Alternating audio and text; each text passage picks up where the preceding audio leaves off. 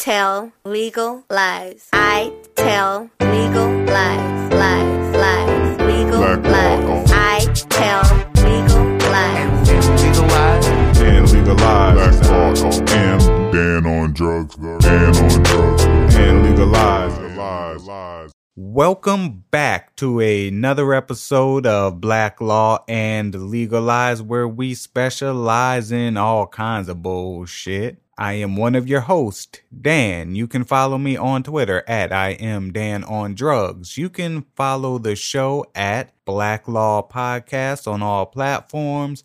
You can also email us, blacklawpodcast@gmail.com. I am joined today with Afro Becky. And Just Dan. Hi. Where can they follow you? At I Tell Legal Lies on Twitter. Or I'll give y'all her personal name, address, and all that good stuff. They can come home with me.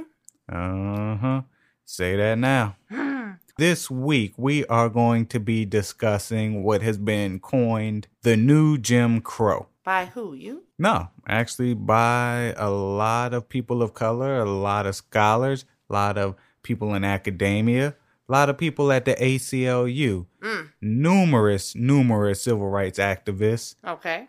So, the new Jim Crow. All right, I often hear the phrase the new Jim Crow, and honestly, I think the new Jim Crow is the same old Jim Crow. And I get that Jim Crow is used to refer to repressive laws that specifically target black people or people of color, but the origination is much more egregious than I originally had thought. Now, no lie, don't laugh at me, y'all. I actually thought that Jim Crow was an actual person y'all are laughing. Constructed or had some kind of hand in constructing the Jim Crow laws. But I recently learned that I was wrong. And that shit shocked me because my whole life, I'm like, Jim Crow laws. Yes, I know what Jim Crow laws mean. I know what the term means. But I thought that was a person who came up with these laws. So I'm going to laugh at you because, come on, dude. I don't care. I mean, I admit when I don't know something, I didn't know something, I learned something new. That's good. I understand. So I'm going to read this too. It's from the History Channel and mixed in with Wikipedia a little bit. In the 1830s, a white actor, Thomas Dartmouth Daddy Rice, was propelled to stardom for performing minstrel routines as the fictional character Jim Crow, a caricature of a clumsy, dim-witted black slave. Rice claimed to have first created the character after witnessing an elder black man singing a tune called Jump Jim Crow in Louisville, Kentucky. He later appropriated the Jim Crow persona into a minstrel act where he donned blackface and performed jokes and songs in a stereotypical slave dialect. For example, Jump Jim Crow included the popular refrain, wheel about and, I can't even read this, wheel about and turn about and do just so every time I wheel about, I jump Jim Crow. That just sounds fucked up. So Rice's minstrel act proved to be a massive hit among white audiences. He later took it on tour around the U.S. and Great Britain, and the show's popularity spread. Jim Crow became a widely used derogatory term for blacks. In other words, that was another way to say nigga. So, Jim Crow's popularity as a fictional character eventually died out, but in the late 19th century, the phrase found new life as a blanket term for a wave of anti-black laws laid down after Reconstruction. Some of the most common laws included restrictions on voting rights. Many southern states required literacy tests or limited suffrage to those whose grandfathers had also had the right to vote. Bans on interracial relationships, which we just talked about last week, and clauses that allowed businesses to separate their black and white clientele. The segregationist philosophy of separate but equal was later upheld in the famous 1896 Supreme Court decision, Plessy versus Ferguson, in which the court ruled that the state of Louisiana had the right to require different railroad cars for blacks and whites. The Plessy decision would eventually lead to a widespread adoption of segregation, segregated restaurants, public bathrooms, water fountains, and other facilities. Separate but equal was eventually overturned in the 1954 Supreme Court case Brown versus the Board of Education, but Jim Crow's legacy would continue to endure in some southern states into the 1970s.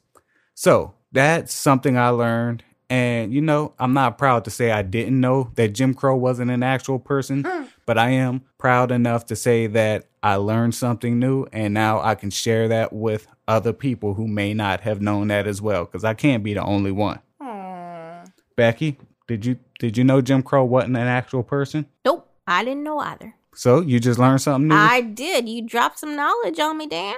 So, Ann, I take it you knew that Jim Crow was not a real person. I did. Man, all this time, why you ain't tell us, man? Why you ain't tell us? You kept that knowledge to yourself. Man, that's wrong. So, anyway, how that ties into today's episode is the new Jim Crow.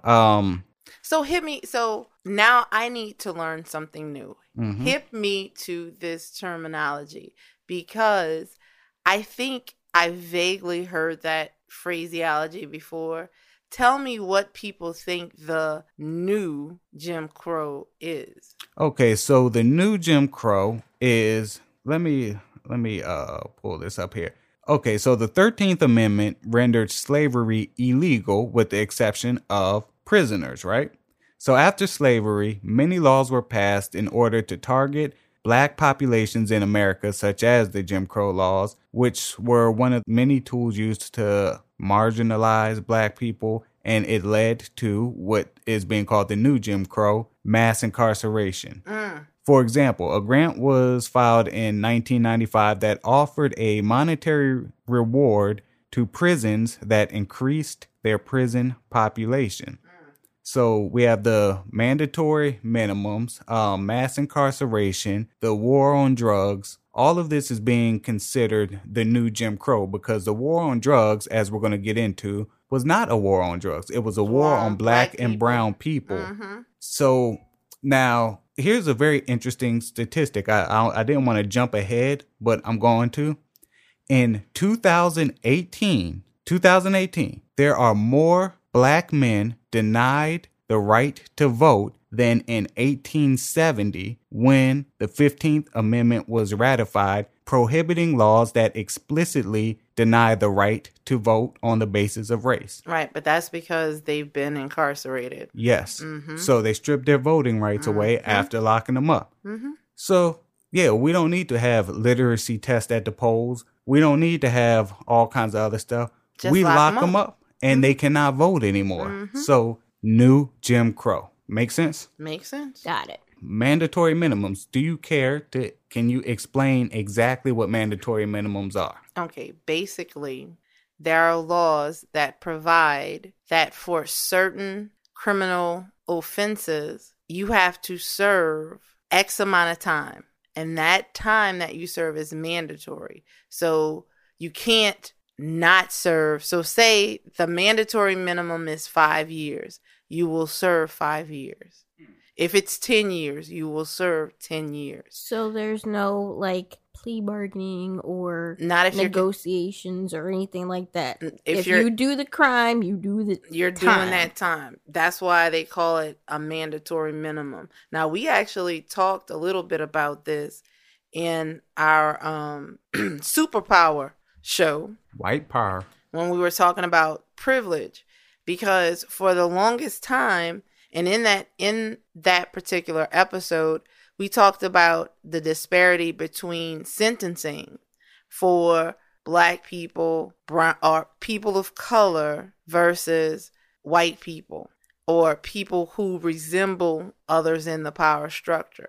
So, having said that, we talked about mandatory minimums because, you know, judges have judicial discretion. And so then there were laws that were passed that basically tried to stop this racial disparity in sentencing. And then following those laws came these laws about mandatory minimums, which basically now instead of judicial discretion, we have prosecutorial discretion. Because what we have now are prosecutors who will see a black defendant, and instead of trying to give them or trying to let them off with the lesser charge, they will basically prosecute them for a crime that carries a high mandatory minimum.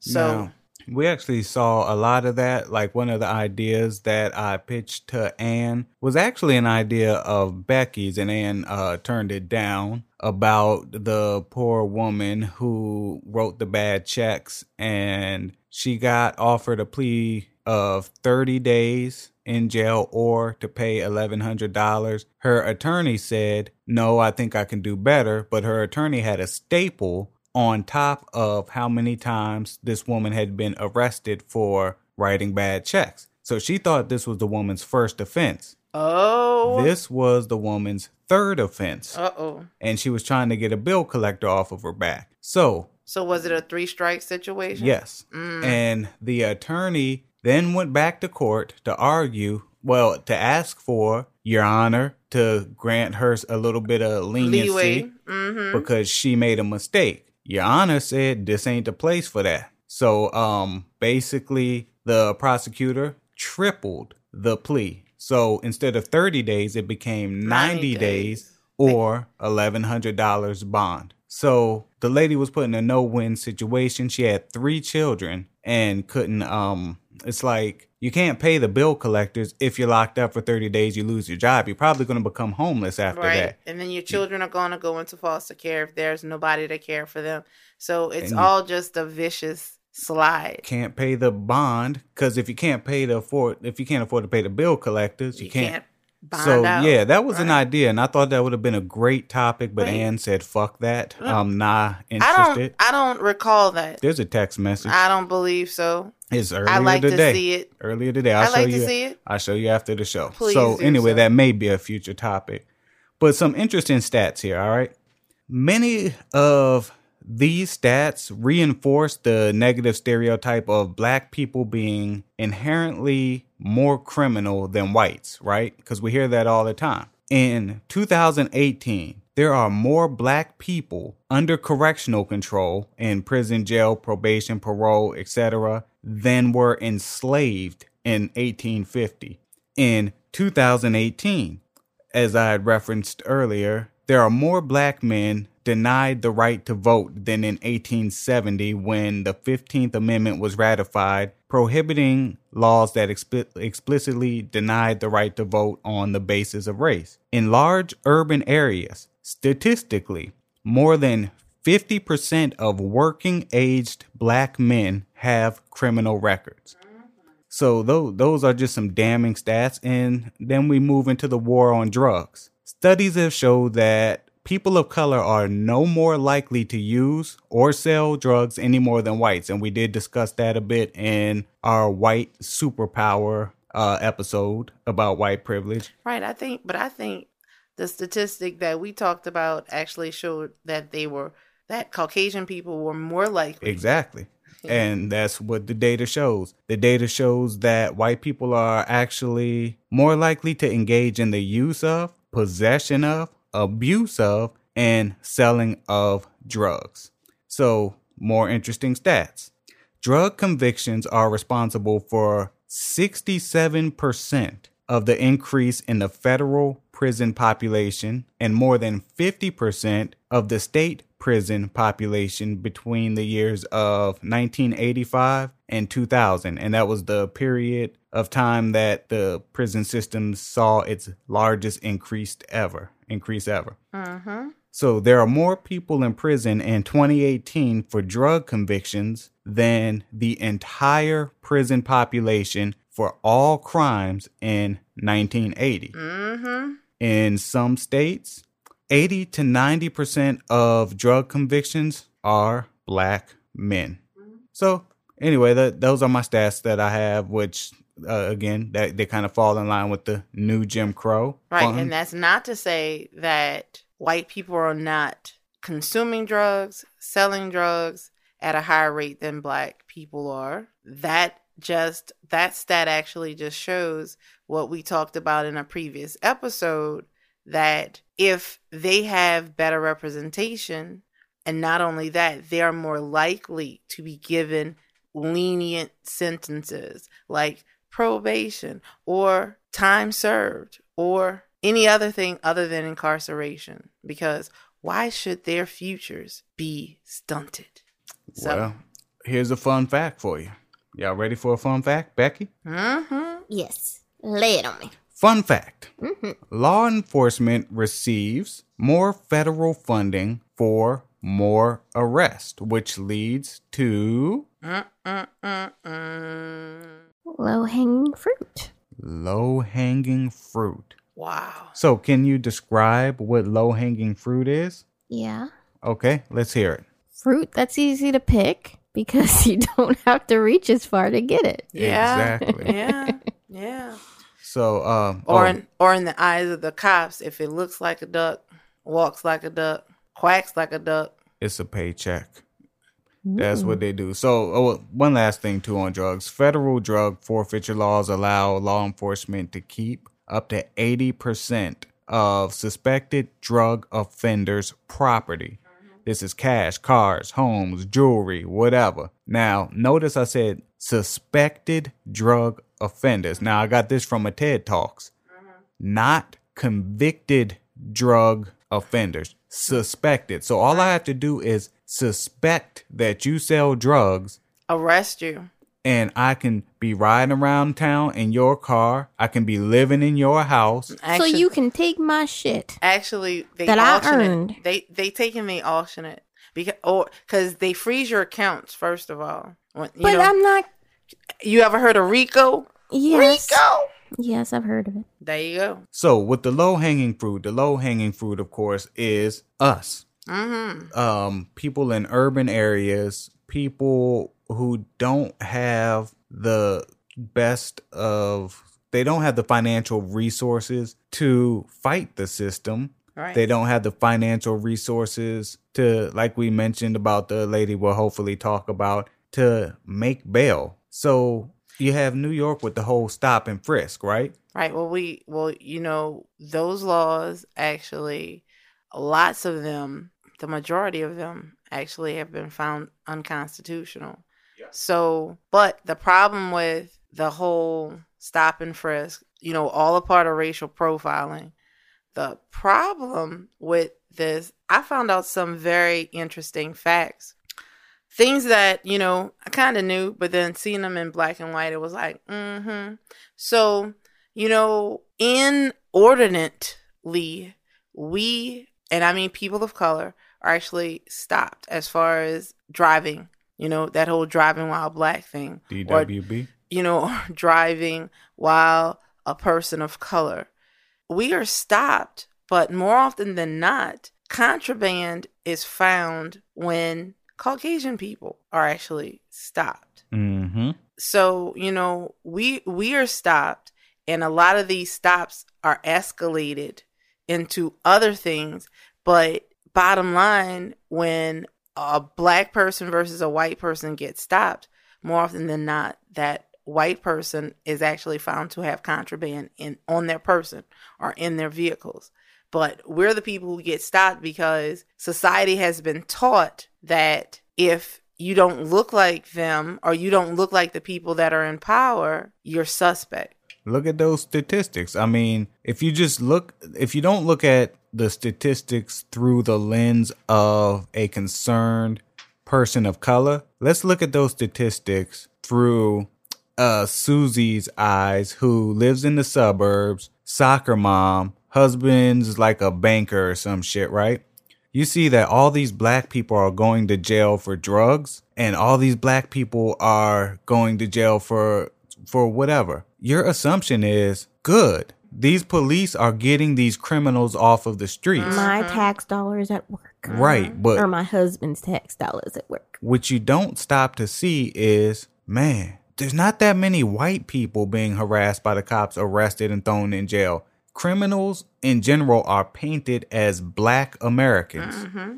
So Susie again, she has no sympathy or empathy because what she sees or what she thinks she sees is what society taught her. Crime being taken off of the street. So then we suffer from that while we're walking in our neighborhoods, driving in our neighborhoods, because the police look at it the same way. And Harry Lee, prominent Jefferson Parish sheriff, he was quoted as saying, "Yes, I am going to stop people in black neighborhoods. I am going to pull cars over in black neighborhoods. Why? Because there's no crimes in the white neighborhoods. So we're not even going to the white neighborhoods. We're going to focus on the black neighborhoods. And by doing that, we will reduce crime." Right. That's bullshit. Well, see, once again, I say again, that's because that's what society has taught us.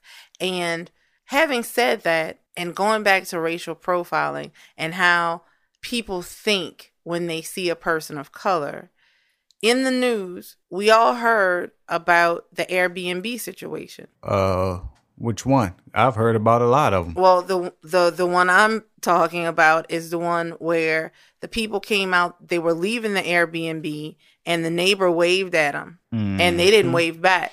So the neighbor calls 911 saying that there were suspicious people. And when asked about why she called, they didn't wave back at me. Now, the person who called 911 happened to be a white woman. Surprise. The people coming out of the Airbnb were black. Double surprise. So, and these people were called suspects in spite of the fact that they had shown them a receipt. They called the owner of the house, and the owner of the house told them who he was or she was and who the guests were, and they were still suspects. And then I read recently about this guy in New York.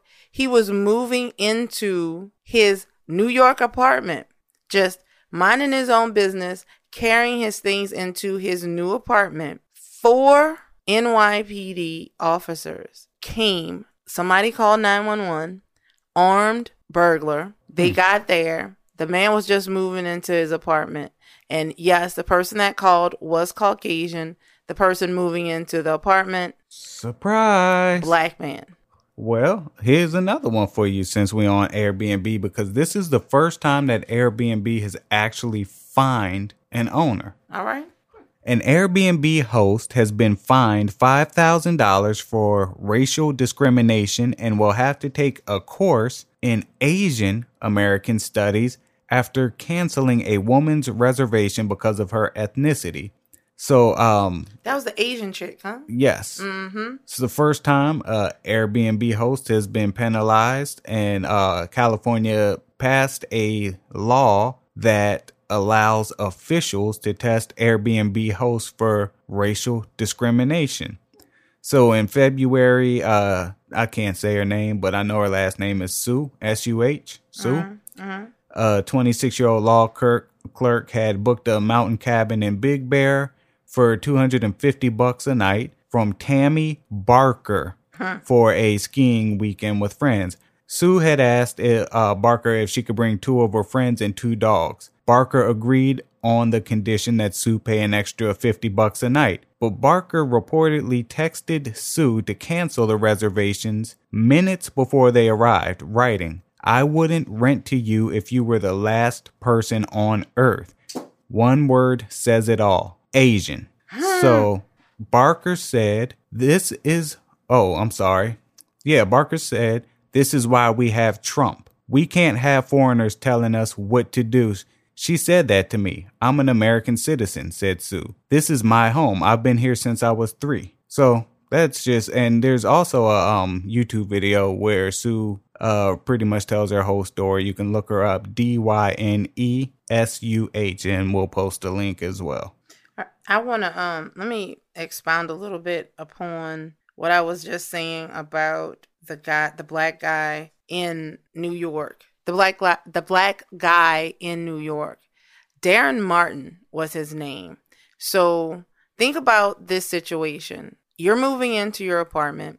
Somebody calls in and says that there's an armed burglar in their building. I said it was 4. I read while Dan was talking about the Airbnb situation, there were actually 6 NOPD officers that showed up, guns blazing. NYPD. I hope it wasn't NOPD. I said NOPD. Oh, sorry, Yeah, NY. bruh. So New York Police Department showed up, 6 of them, guns blazing, well, guns drawn, because they're under the assumption that they are going to confront an armed burglar.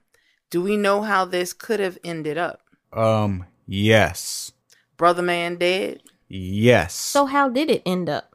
Brother man's allowed to talk about it. Yeah. Is he? Good. Yes. He, thankfully, thank God, this man was able to prove to the police officers that he was who he was, that was his apartment. He said, and then in an interview, he said he didn't know what the neighbor thought looked like a gun. He was like, what, my sofa, my TV, some boxes that I was bringing in? You know, that's crazy. But at least he was able to convey to the police, because one of our heroes, Dr. Henry Louis Gates, he was arrested at his home, similar type of situation. Yeah, his ass went to jail. But so the police got their guns drawn, and again, we talked about that too in the white privilege episode, how they weaponize the police. I mean, you got the barbecue in Oakland. Oh, wait. And what about those, now that I'm thinking about it, what about those ladies on the golf course? Oh yeah, the black women who weren't they professional golfers too? No, they weren't professional, but I think they were. I don't know if they were professional or not, but I know that they regularly played golf. They had a golf date. They were following the procedures of the golf course. Police called white man, calls the police because they were playing too slow. So Too slow. yeah, and they were playing at whatever the regular speed of the game is. So back to your gun, right? Your gun apartment. These people in New York, especially the whole stop and frisk. I mean, that's where it's most prominent. Detroit, I want to say Chicago, and a few other cities have also adopted it. So once they lost, they said it was unconstitutional. So Mayor Bloomberg was appealing it. What's his name? Mayor de Blasio came in and he stopped the appeal and stopped the stop and frisk. Now, the police department in New York has zero respect for this man, right? And Mayor de Blasio, actually, white man with a black wife. But he's been catching hell from the police department. And they are still stopping and frisking. They're still doing it. Right. And I was looking at the reports that they have to fill out for every time they stop someone. What's it called? The word starts with an F. Movement. It's a movement. Not futile movement, for some kind of fervent movement, some kind of movement. I'd have to look it up. But Wait, movement for what? What? basically saying, this guy looked at me and then he looked away and then looked back at me. It was a furtive. Furtive, that might be a movement. So they basically say it's okay to search these people because one, as we saw last night, the bulge. I saw a bulge. Which could be a cell phone. Now, they stopped searching these people after the stop and frisk was shot down. But there's a difference between searching and patting down. So what they're doing is they're still searching people, but they are saying they are patting them down. So that's the one thing. And then again, the whole bulge. Everyone has a bulge. I mean, who doesn't have a bulge? Right. A man has a wallet. Man has a cell phone. Women have purses. So they are still stopping and frisking. And in doing this, they do find stuff. They might find a little bit of weed. Right. They might find, it's like, then you in jail for maybe $5 worth of weed. Right. But the thing is, even though it's been ruled unconstitutional, we know that law enforcement, they do this on a regular basis. And it's because, going back to what Becky was saying, what you were saying, what I was saying about societal norms and what society has been taught. And these are all taught behaviors, because, and I'm going to say something again that I've said a long time ago in one of our very first podcasts. Oh, I remember. You can sue anybody for anything. No, this is how Black people have been portrayed in the media, on TV, in print. Women are always prostitutes. Men are always pimps or drug dealers. And we definitely drug abusers. Junkies. Right, Look at Pookie and New Jack. Right. So that's the way that we are portrayed. So that's what society believes. Perception is reality. So if you constantly see a black man depicted as someone who is going to rob and kill you, when you see a black man walking on the street, what's the first thing that you're going to think? Rob and kill me. Let me ask you a philosophical question. Uh-oh. So, being that we know how we're portrayed to America, to other ethnicities, white people in specifically, do you fault them for calling the police whenever they see black people? I do. And the reason why I do is because what you are doing is not finding out for yourself who I am as a person. Just to play devil's advocate, the white caller of the police who report something suspicious, they feel threatened in some way, shape, or form. So for them to go out and investigate on their own would be for them to put themselves in, assuming that they would be in harm's way. And that's why they call the police. Right. Well, see, that's not what that's actually when I say get to know, I think piggybacking off of something that we said on a previous episode about on the interracial dating episode. If you got to know people of color in general, you wouldn't always assume that every person of color is a threat. Because in my mind, people who are doing these things, who are calling up and saying, hey, I see a suspicious character, they don't know many black people. And they probably have no inclination to find out about black people. So what I'm saying is put yourself in a situation where you will learn that every black man is not out to rape, rob, and kill you. I'm going to play the devil's advocate and say that, again, going back to the statistics, and I mean, when you see black people now, you see crime.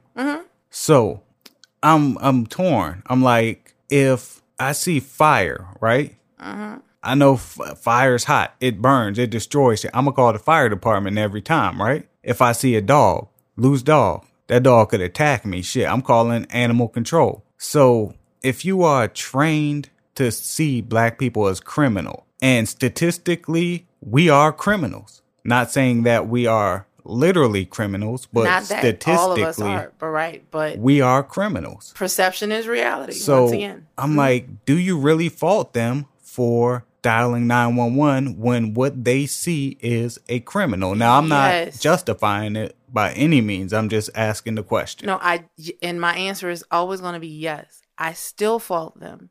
And the reason why I fault them is, take, for instance, this lady who literally said, I called because I smiled at them and they didn't smile back. Or waved at them and they didn't wave back. You know what they should do in situations like that? If you call, all right, let's say a white woman, right? Right, white woman? Okay, so she smiled, right? So she did something with her mouth, right? So if you call 911 because you did something with your mouth, smiling or whatever, cops come out, the call should have never been made. There's no crime here. She should do something with her mouth? You got to put a black dick in your mouth. Plain, I bet you, matter of fact, everybody white who calls 911 on black people, if there is no crime found, you got to suck a black dick. I bet you these motherfuckers will stop calling 911. That would be a deterrent to call. People are talking about fining them. Yeah, fine them for wasting tax. Nah, put a dick in their mouth. But seriously. Tell me that won't work, Becky. You're so stupid. Oh my God. If every time you call 911. Some of them might like it. So they might keep calling 911. Whatever black dick in them, I'm going to like it too. I mean, wouldn't that prevent you, Becky? If you knew that you got to, Oh, and another thing I want to get on. But if you dial 911 and there's a chance that this person is doing, and you got to get a dick in your mouth. That would deter me. You would dial 911. So another thing interesting too is, do you know black people actually hesitate to call the cops, That's right. even when a crime is being committed? That's correct. And we actually give people opportunities to get away. So, for instance, if you work at a store or some shit, the store is getting robbed, rather than pick up the phone to call 911, or say you getting mugged in the parking lot, rather than pick up the phone and call 911, we actually give the perpetrators an opportunity to get the fuck gone, because we don't want to deal with the police, period. Right. And we're the victims here. Right. Because in the end, who knows how that's going to turn out. I call 911 and say, black man just robbed me, this and that and the other. I'm on a corner of this street and that street. Police come see a black man standing up. I'm the victim. That's happened. I might get shot. That has happened. The homeboy got shot in his own house when he called 911 because there was an intruder. Cops got there. Black man, you fit the description. And that's another thing. Mm-hmm. They never tell us what the description is. That's right. You always fit the description, but what is the description? Black man. Black male. That's the description. That's Look pretty at much. What's his name? Philando Castile. Mm-hmm. That was the cop's initial reason for pulling him over. He fit the description. He has a wide nose. Mm-hmm. He fits the description of come on, man. And reading the ACLU's website, we just all over the place, but reading the ACLU's website, they have the Know Your Rights campaign, right? Mm-hmm. I've read the Know Your Rights campaign, and yeah, it's great in theory. In theory, wonderful stuff, but that shit does not work for black people. It's not practical. No, it doesn't work for black people. So, it works. It may work for everybody else, but it will not work for black people. It will not. That shit okay, if an officer puts you under arrest, he has to tell you why he's arresting you.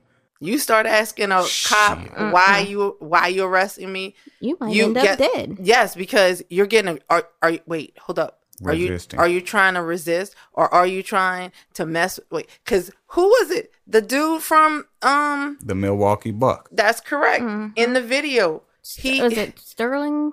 Or was it? His last name is Brown. Brown, yeah. Milwaukee Bucks. In that video, the cop actually says he asks the cop why, and he's like, and the cop's like, "What? Are you trying to obstruct me?" Literally, keep asking, "Are you trying to obstruct me?" And the dude is like, "No, I'm just trying to figure out what's going on." Mm-hmm. So, in our experiences, don't question the police. I mean, that's the first thing a black mama will tell her son. Do everything the cop says do. Mm-hmm. Don't talk back. Yada yada. Because that's a sign of aggression if you ask a question. Mm-hmm. So, yeah. So, what you got on racial profiling? How is that?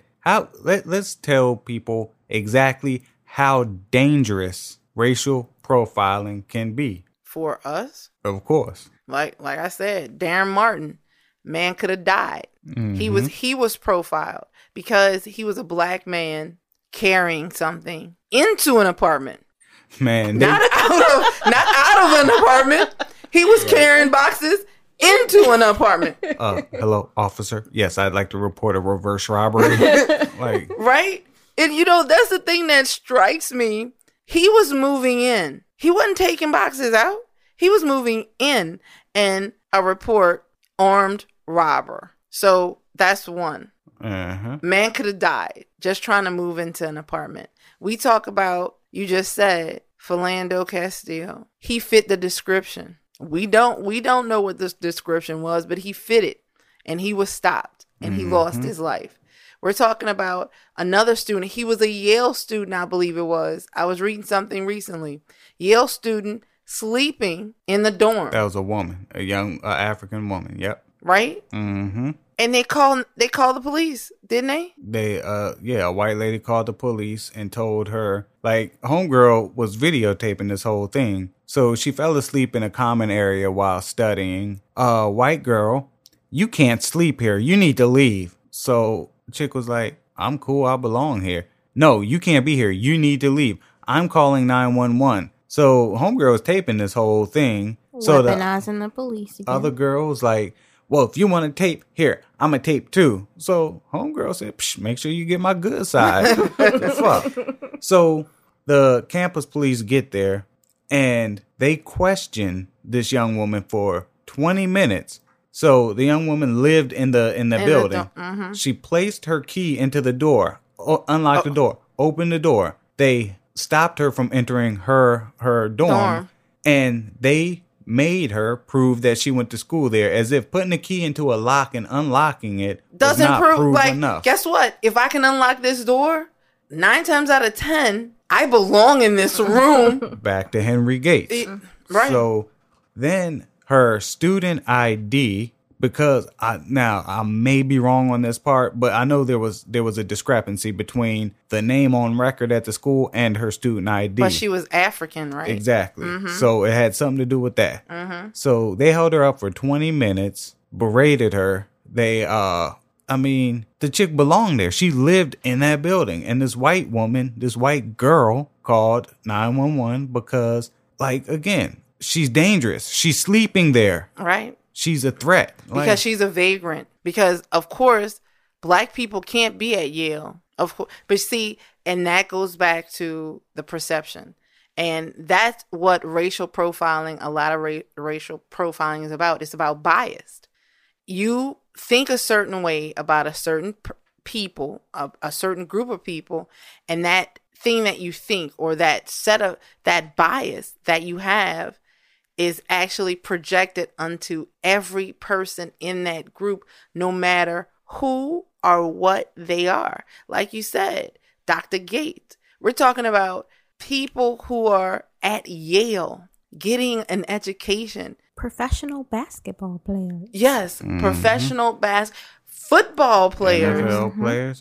And that's what I love, when they get the wrong nigga, because basically you just a nigga. That's it. Until they realize, man, we fucked up. He plays in the NBA. Now we don't have the luxury when that type of shit happens to us. That's right. But when it happens to someone of like celebrity status, like, dude was wrong because he was parked across 2 handicap parking spaces. So he was wrong. True.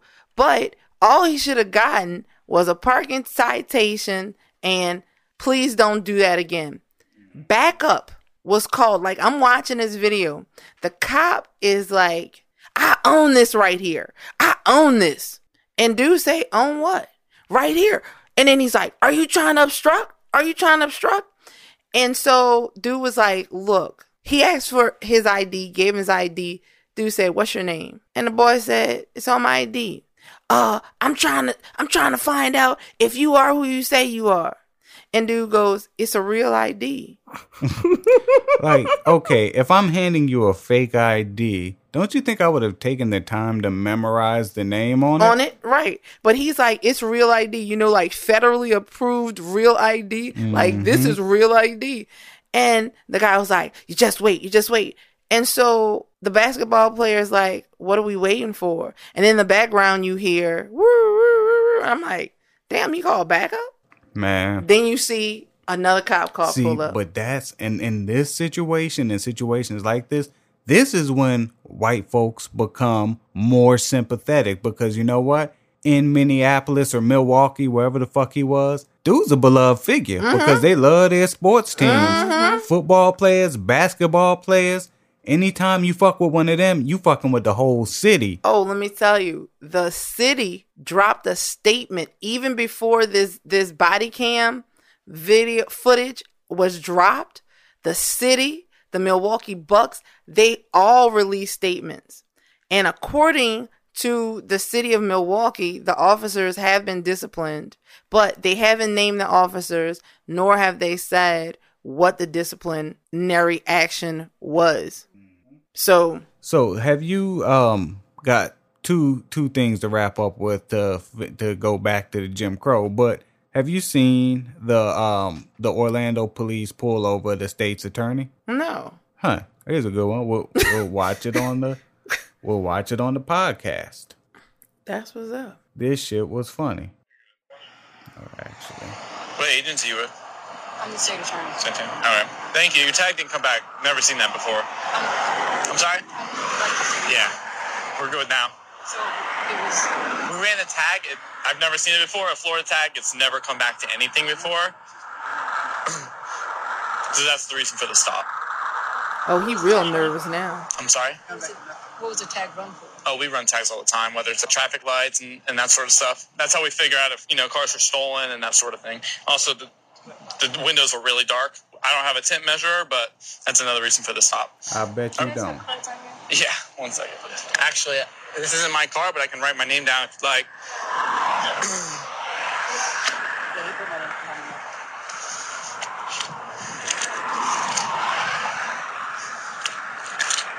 See how he keep clearing his throat? His mouth dry right now. Yeah, I done fucked up. Oh, Probably writing down a fake name. It's not my car, but I can write down my name. Homegirl ain't playing. Plate number. 157. Ready? There you are. Here you are. Have a good day. She didn't even say. She like, let me get out of here. Boy, I'm about to run your shit, and it's about to be a situation. Much like the NBA players, they done fuck with the wrong one. She is the first and only black state's attorney for Florida. And y'all want to pull her over because, yeah, we run tags all the time because but that's how we find out cars stolen. The last thing I wanted to touch on too is the death of Kevin Robinson. He was killed 2 blocks from our office by the Jefferson Parish Sheriff's Office. Yep. They released a statement. Now, this has really nothing to do with profiling, but just figured I'd mention it. Yeah.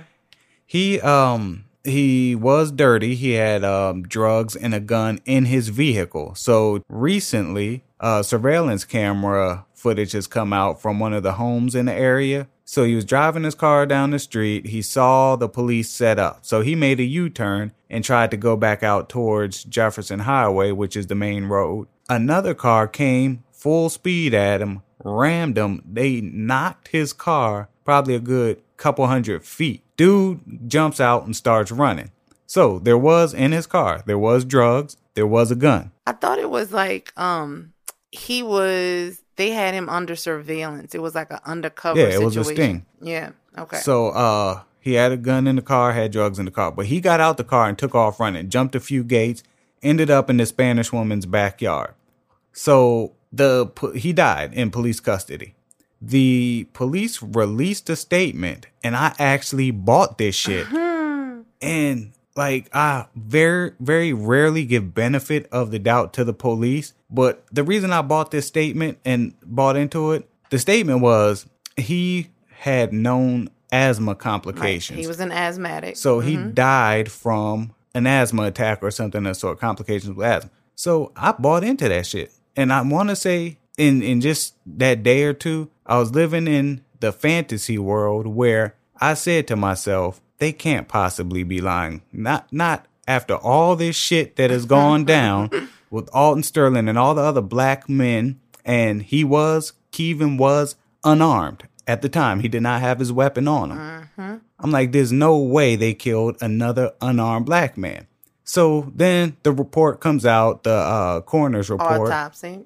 He was asphyxiated. Homicide, people. Homicide. So do you know that these cops are still on the force? They're still getting paid. They're on That's death right. duty right That's now. right. They killed this man, right? Right. So after hearing that, I'm like, man, I don't believe I gave the benefit of the doubt to the police. Now, this is where I asked myself a question. The release was he passed away from complications to asthma. Due to asthma. He was dead, right? Mm-hmm. He wasn't there to say, I have asthma, right? Mm-hmm. How the fuck would they know he had asthma? I don't know. I think it was in like the family, somebody from the family said he had asthma, or they looked at medical records and saw that he had asthma. A prior arrest or was in jail before and they had medical history from that? Last thing that they gonna look at is this man's medical history before they arrest him. Yeah. So what I'm thinking, this is conspiracy theory right here, is while searching his car, they found an asthma pump? inhaler. They found a pump And and then just threw it out there. said, this dude got asthma. So anyway, he's dead now. The police killed him. They're still getting paid for the time being. We brought in the state police to help with the investigation. That's never a good thing. Right. Well, see, I think that the family,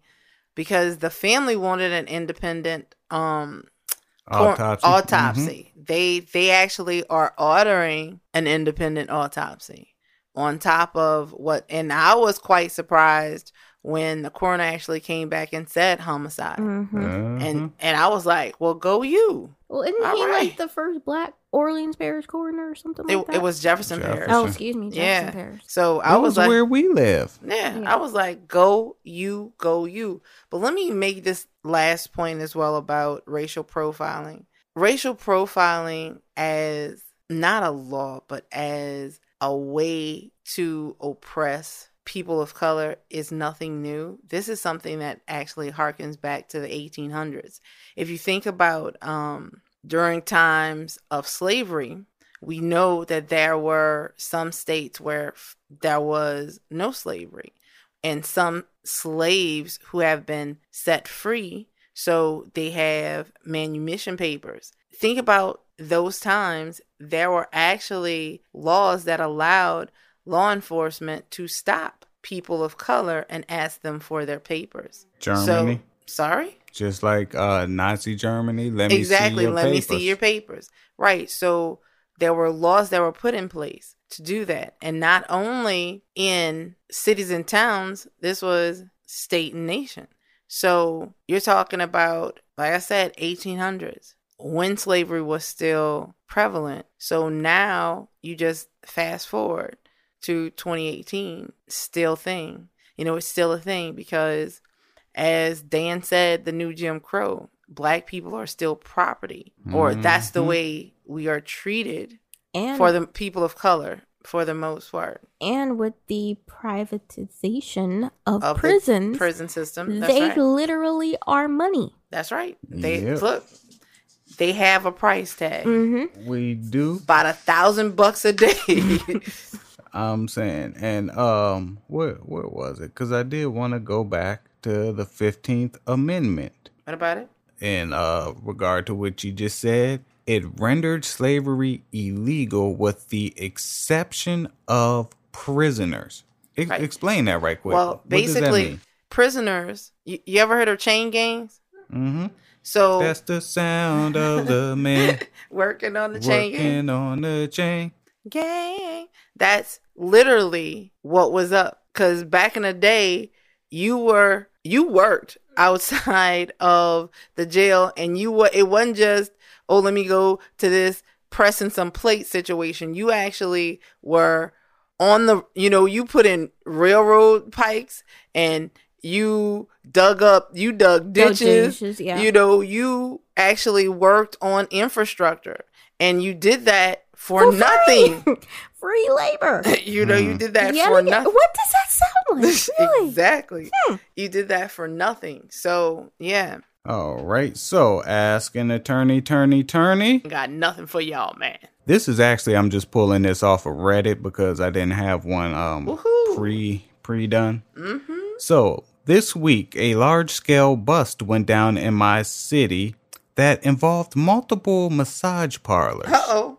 They arrested the operators of the establishment, but law enforcement claim they have financial records and video from the establishment that they said will allow them to go after the customers. I used one of the places maybe 5 or 6 times in the past 6 months. My question is this. I always paid cash for my massage. Never discussed any kind of money for services. So nothing can be on record of me paying for favors. So do they really have anything? Can they arrest you for simply being on video walking into an establishment for a massage? Just trying to decide how worried I should be. Okay, so I'm going to say that you should be mildly concerned. This actually puts me in the mind of the DC Madam. Mm-hmm. You know, she kept really good records Mm-hmm. of her clientele. And so, also, what's that? Ashley Madison, Mhm. The site for the website Mhm. situation. So, if you know, circumstantial evidence is a son of a bitch. Let me tell you. So, if you called in and had appointments, and your name is listed as a customer several times within the past 6 months, and they know, maybe they have surveillance from inside, they know the type of things that were happening in this place. So, like I said, circumstantial. You were there. So you basically had opportunity. They have you on, you know, they have you on the premises. They know that you paid money if they, you know, if they have that on record. So just, I'd be mildly concerned. Thing is, you know that old Shaggy thing? It wasn't me. Keep saying it wasn't me. That's always my advice. I don't give a damn if they have you on tape. It still wasn't you. And if they ask for customers to come down to the station to talk with them about said parlors, don't go. Don't go. You don't have to go unless they have a warrant. They gotta come get you, bruh. Absolutely. All right, and this week's How Woke is Afro Becky. Oh, wait, we don't have a okay. Who was Charlotte Ray? I'm not very black this week, apparently. Just guess. I'm going to say a poet. And who was Charlotte Ray? Now, if you don't know this, your black card is getting shredded. Man, I know that name. Hold up. What's the pen name? What do you mean? That's the name, Charlotte Ray. No, I know that name. All right, tell me. Charlotte Ray has the distinction of being the first African-American woman lawyer in the United States and the first woman admitted to the bar in the District of Columbia. All right, then, Charlotte. Her father, active in New York City's African-American community, made sure his young daughter was well educated. She received her law degree from Howard University in 1872 Go, Howard. and was admitted to the D.C. bar shortly after. However, both her race and gender proved to be obstacles in her professional career, and she eventually became a teacher in New York City instead. Because that's what they did. This has been another episode of Black Law and Legal Lies, and we hope you learned something today, because we were here, we were there, and I learned that Jim Crow was not a person. Jumping Jim Crow. Jump the Jim Crow, jump And Jim I Crow. learned who Charlotte Ray. I did too, because I kind of Googled that. So anyway, look, if you like the show, like, subscribe, share, review, 5 stars. 5-star. We love them 5-star reviews. Because we know we dope. Dope. And if you got any dope, well, You know what to do with it. so follow us, Twitter, Black Law Podcast. Email us, blacklawpodcast@gmail.com. You can follow me at I am Dan on Drugs. And you can follow me at I Tell Legal Lies. And the quest continues to reveal Afro Becky's true identity. Wow. Come at me, y'all. Peace out.